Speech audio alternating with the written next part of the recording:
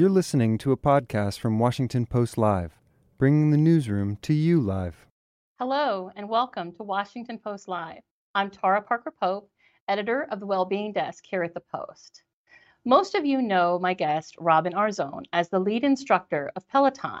I'm delighted to say Robin is joining me today to talk about movement and how movement has influenced her life and how it can influence yours too. Robin, welcome to Washington Post Live. Hi, thanks for having me. It's so nice to see you. I have to tell you, there's so much excitement here about you, and you have an amazing, loyal, and devoted following. Why do you think that is? Why do you think you have so many fans out there? I think you'd have to ask them. I'm certainly grateful to build community around things that are meaningful to me, movement, creativity, I think swagger. That's probably a buzzword that I use quite a bit. You'd have to ask them. I think I practice what I preach, and I also preach what I practice. So hopefully that resonates with folks. So why do you think it is that you were able to connect with people sort of in all levels of ability and ambition? There are some people who are just starting out who might be very intimidated about working out. Can you talk a little bit about how you motivate people who are really new to fitness? Oh gosh, I think, I wasn't an athlete growing up, so I definitely have been there. I know what it feels like to um I was petrified of gym class as a kid. I would do absolutely anything to not, be in that lineup to be picked for whatever kickball. So I think some of us have memories of that and it lingers. So as adults, when we're writing the narrative of our next chapter, whether that includes movement, and I hope it does, can sometimes feel a little bit paralyzing when that's infused with fear. And so my approach certainly is to widen the aperture of who thinks movement is possible for them. It took me, gosh, I was already running marathons, I think, before I was very reticent to call myself a runner. And I don't want that to happen to anybody else. That's one of the reasons I wrote my first book, Shut Up and Run, because I wanted to unpack and dismantle what felt very complicated to me as a new runner. So I always tell folks, start small, like take nibbles of hustle. My runs, run, walk, jog, an amalgam of, I guess, all of those things. They were 8 minutes, 9 minutes, 10 minutes. I really started very humbly and intentionally, but humbly. And those little iterative steps can amount to a lot. So I say start small, and consistency is much more important than intensity, right? So you don't have to go from a novice to marathon. I would rather see somebody be consistent 3-4 times a week in whatever they choose to do movement wise, and really start to develop that appetite and curiosity for themselves. So I was really interested to learn that you had a career as a lawyer. So you went to law school, you took the LSAT, you put all that years of effort into that. How do you go from being a lawyer to being Robin that we see today? I think there's thousands of inflection points that would be the answer to that question. But I practiced as a corporate litigator in New York City for almost 8 years. And it actually laid the foundation for a lot of what I do as an entrepreneur and as a business person now. But I felt like I was leading a divorced existence. I was doing the classic corporate 80 hours a week. And I think I still work just as much. I love what I do. So it's a little different. But that feeling like I was counting down the hours of the day, the minutes of the day, until I could have 15 minutes or 20 minutes to run in Central Park. I could see a sliver of Central Park from my office in Midtown. And I thought, wow, I'm so enlivened by running, by cycling, by lifting weights. How do I make my passion my purpose? And I planted lots of seeds to see what would sprout. I actually had a 10-minute a recurring calendar appointment for 10 minutes a day every single morning before the partners were in the office. And those were really the only 10 minutes I spent many days, kind of plotting and planning and asking those reflexive questions of, what do I do next and how am I going to get there? And it was that 10-minute calendar appointment for 2 years that really allowed me to pave the way to what I'm doing now. I find that fascinating. So do you still use that trick? Do you still schedule 10 minutes for yourself to start your day? Yeah, I mean, thankfully, I've architected a life where I have a lot more than 10 minutes, for my workouts and for myself. That was important to me. It was like, I'm not living for 2 hours on the weekend or for, 30 minutes after work. Like I want my dreams to get me up before my alarm clock. So that is my life now. And I'm very grateful for that. But that was also a lot of intentional choices to make sure that I was architecting that life. But the 10-minute a day rule is I use it all the time. Sometimes I'll set a timer. We have that thing that's like, oh, I got to get this to my accountant, or I got to do this mundane task. I got to schedule the dentist appointment. And I will literally set a timer for 10 minutes and be like, just do what you can do in 10 minutes. And oftentimes, the task is nearly done. So that 10-minute bite-sized chunk of hustle really goes a long way. And, when I'm not feeling, believe it or not, professional athletes and trainers, they often have days where they don't feel like training either, and they don't want to do their workouts. So I'll give myself permission. I'll say, just do 10 minutes.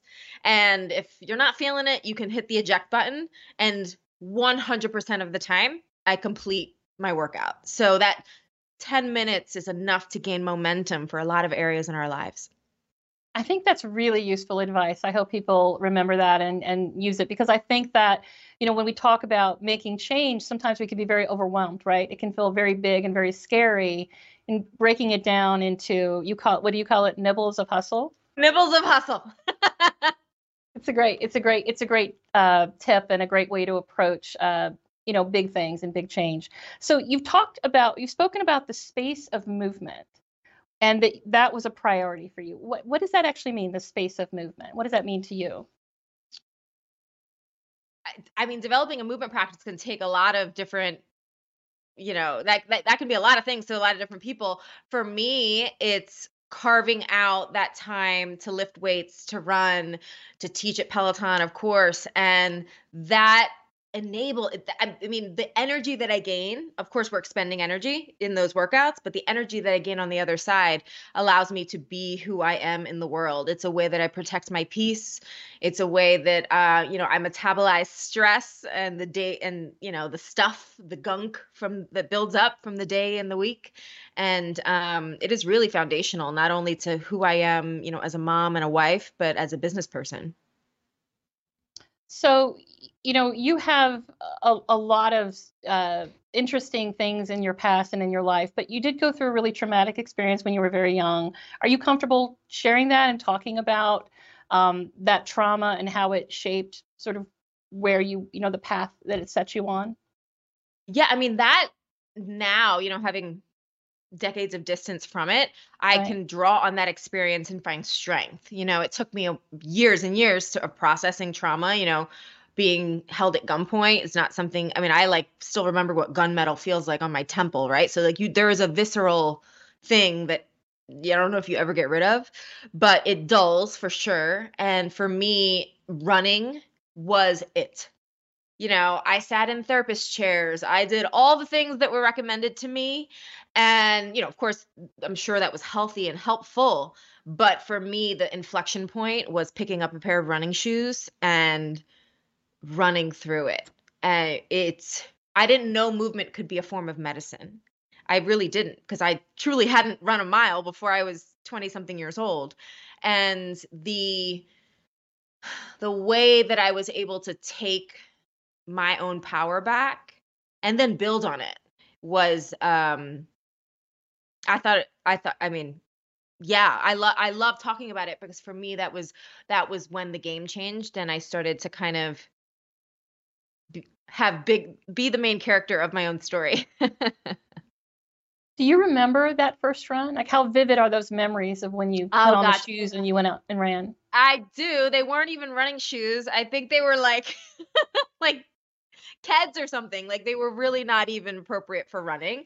And I remember having the key. I was in law school at the time, and I remember having my car keys in my hand, and I was about to walk out to my car, and I just said, I put the car keys back in my pocket, and I just went on foot.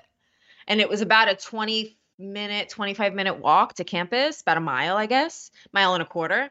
And I have no idea why I did that. But after class, I did the same thing and I kind of jogged. I kept left my books on campus and I jogged home, and it was horrible. Like it wasn't like this Forrest Gump moment where I, was like, yes, now I'm a runner. It was horrible. But I said, I'll be damned if I'm going to prepare to take the bar exam and I can't figure out how to jog a mile. So, that kind of became my side hustle, or my secondary goal, in addition to, getting through law school. How long before you made this connection between physical activity and your mental health and your mental well-being? Was that immediate, or did you just start to No, kind of see it over time?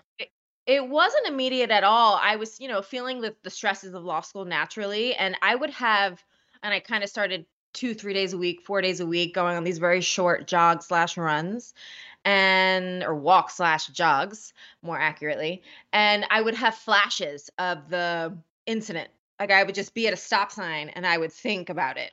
And I was also in the midst of preparing to testify at trial. So a lot of this stuff was still very present in my day-to-day life. And I realized that by the end of the run, I felt more capable.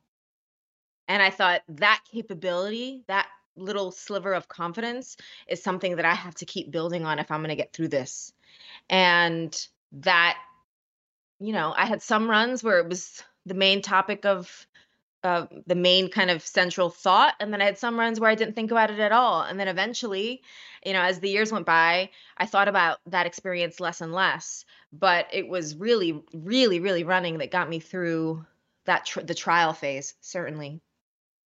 It really is a lot for a very young woman to handle, for anybody to handle, but you were really just a kid. But it does also say something, don't you think, about the role of exercise in helping to build resilience and to Oh kind my of gosh. overcome. Yeah. Without question. I mean, to say that this changed my life is not a hyperbolic statement.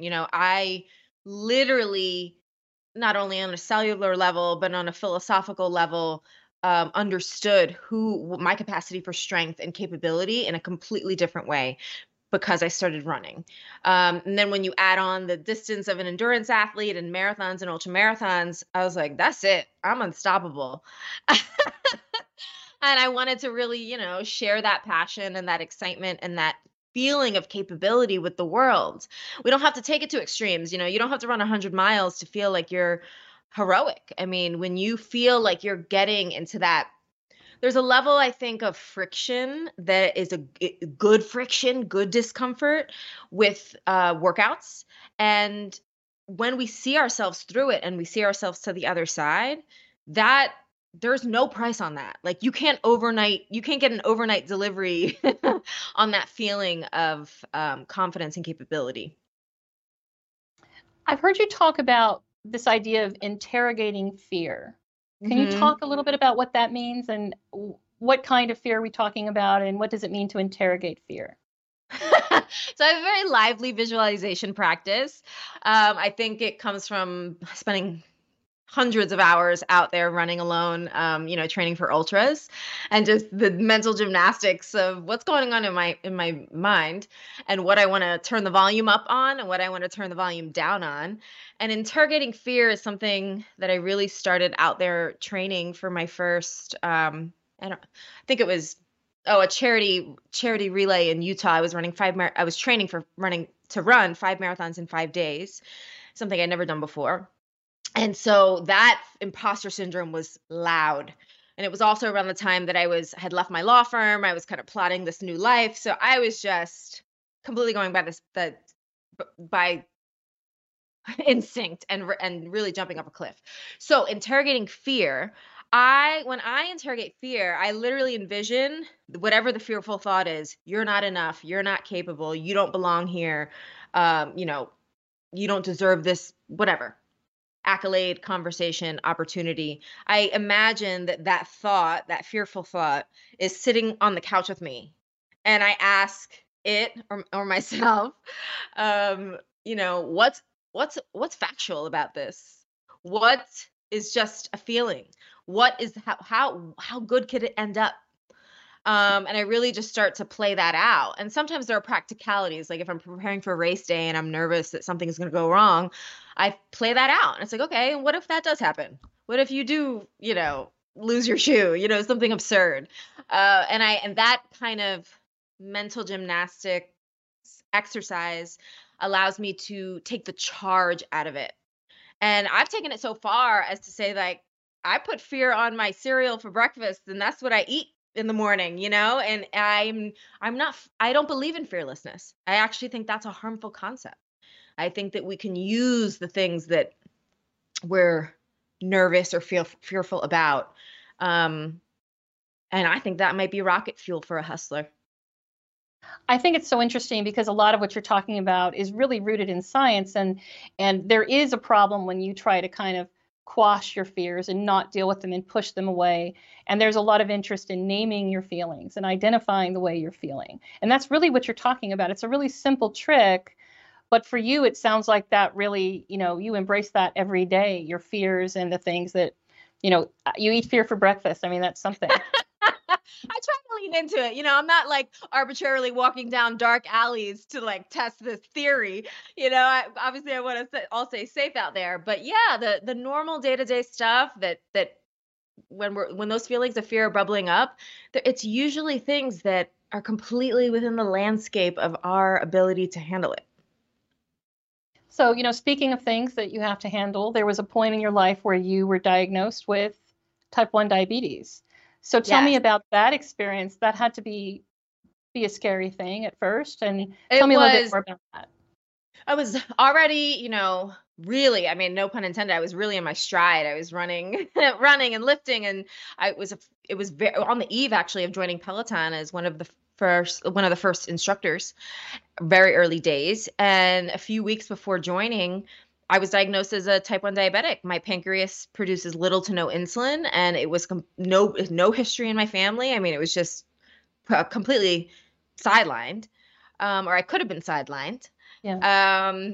But thankfully, I had body awareness. I had really intentional eating habits. Of course, I had really intentional movement habits, and I just thought, okay, I need to educate myself. I'm gonna build a team and get as much technology as I have available to me and figure this out.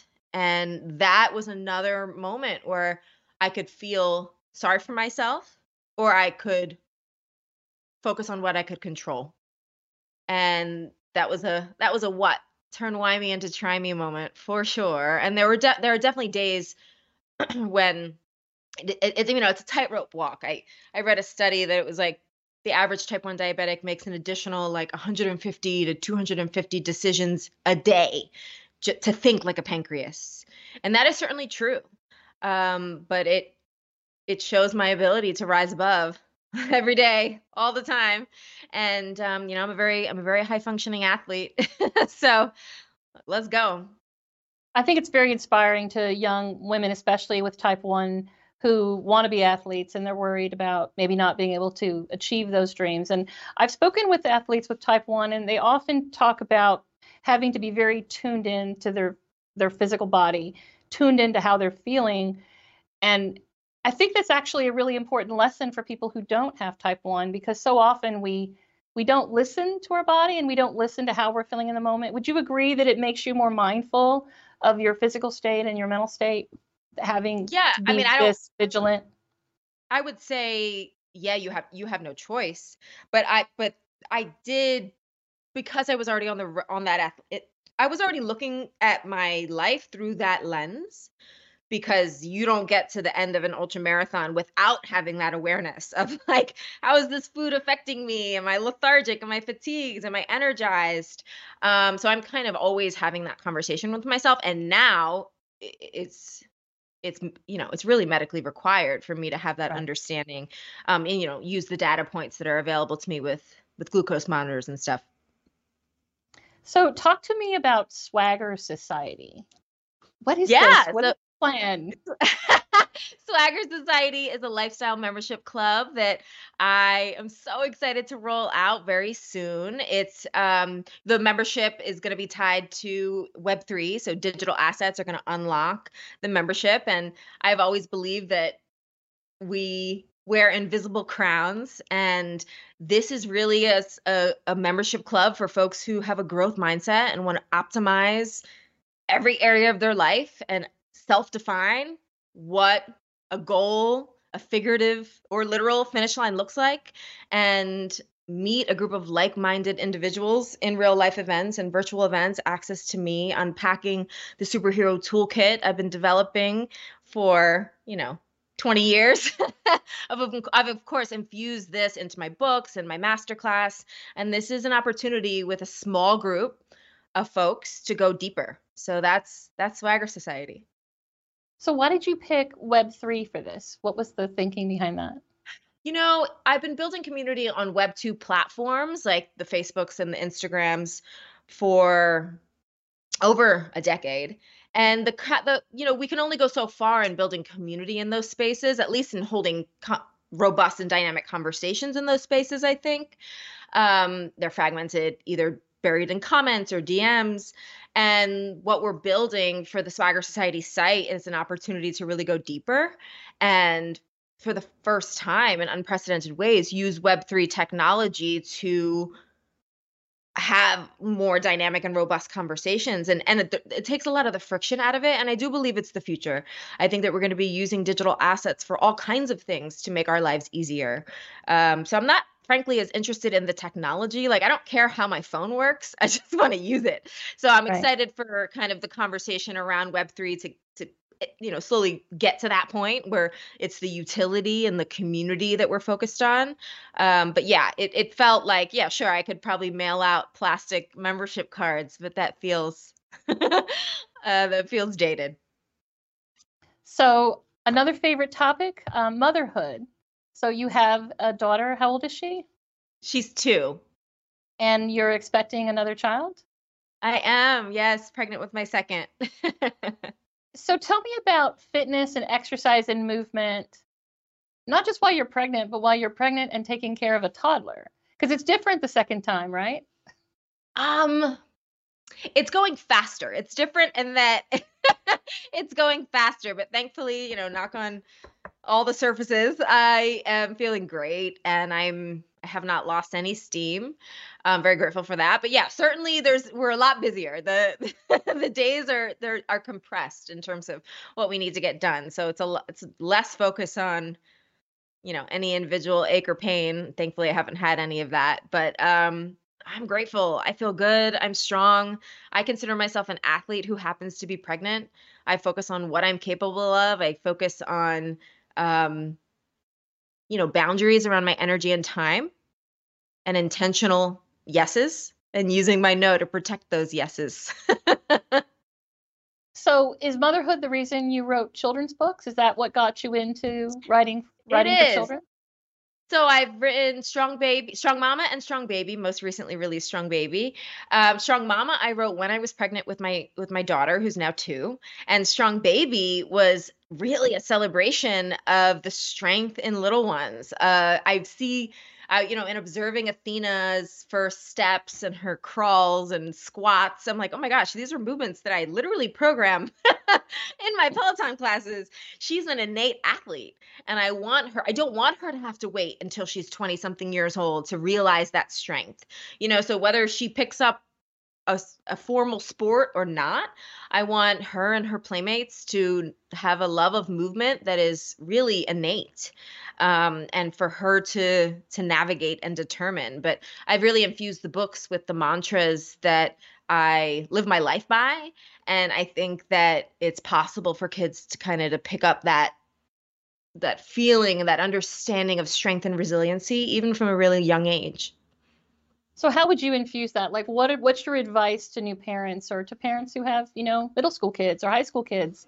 How do you help young people include movement in their life? I think if I had advice to my younger self, I sort of let life get in the way of just taking care of myself sometimes. And how do you teach children to make movement a priority? I mean, I think especially with young kids, it starts with play. It's giving them the freedom to move on their own terms, in safe environments, of course. But yeah, it definitely play is movement often, or it certainly involves movement often. And they absorb a lot by watching what we do. It's incredible. Just this morning, I was doing mobility exercises in my living room, and Athena comes up and she says, Mama, we're stretching, and it's like she's doing her own little random thing in the corner, but yeah, of course, and um there's no right way to do it, right? I think it's just encouraging that freedom and that play, and certainly, and then modeling it. She knows that when I'm lacing up and I'm getting on the bike, like that's the Peloton bike, that's mommy's time. And I think it's important for her to know that I must do this. I choose to do this so I can take care of you. And, if all goes well, she'll develop her own approaches to that same concept of self-care. So, we've come through 3 years of pandemic living, and the pandemic was very transformative for a lot of people. They discovered Peloton, they discovered exercising at home. Where do you think this is going for people? How do you kind of keep that momentum that people establish now that, people are kind of back to a more normal life? Do you think movement and Peloton and, exercise, how do you kind of keep that front and center in your life? Well, it's a lifestyle for me.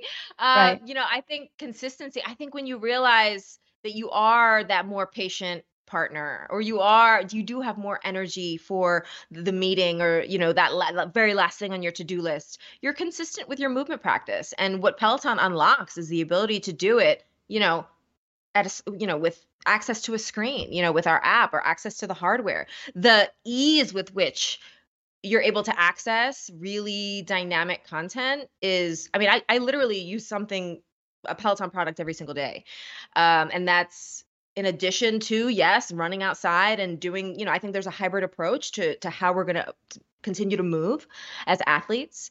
But I just, recently did my book tour for Strong Baby, and, I was in a myriad of different hotel gyms, and without fail, whether it was at 5 o'clock in the morning or 10 p.m. at night, getting my workout in, there were people in there using the Peloton app to get their workouts in. So I think that, having that athletic partner, feeling like you're part of a team, a family, so to speak, is really, really powerful. That's not going anywhere. We're rooted in community, and I honestly believe that we have the best fitness programming on the planet.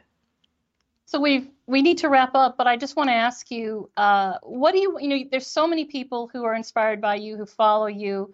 What do you want to leave them with when you think about movement and the role of movement in our lives? Like, what is just sort of, one thing they can think about every day when they're trying to, just be healthier and move more? What do you want them to think about? Start small.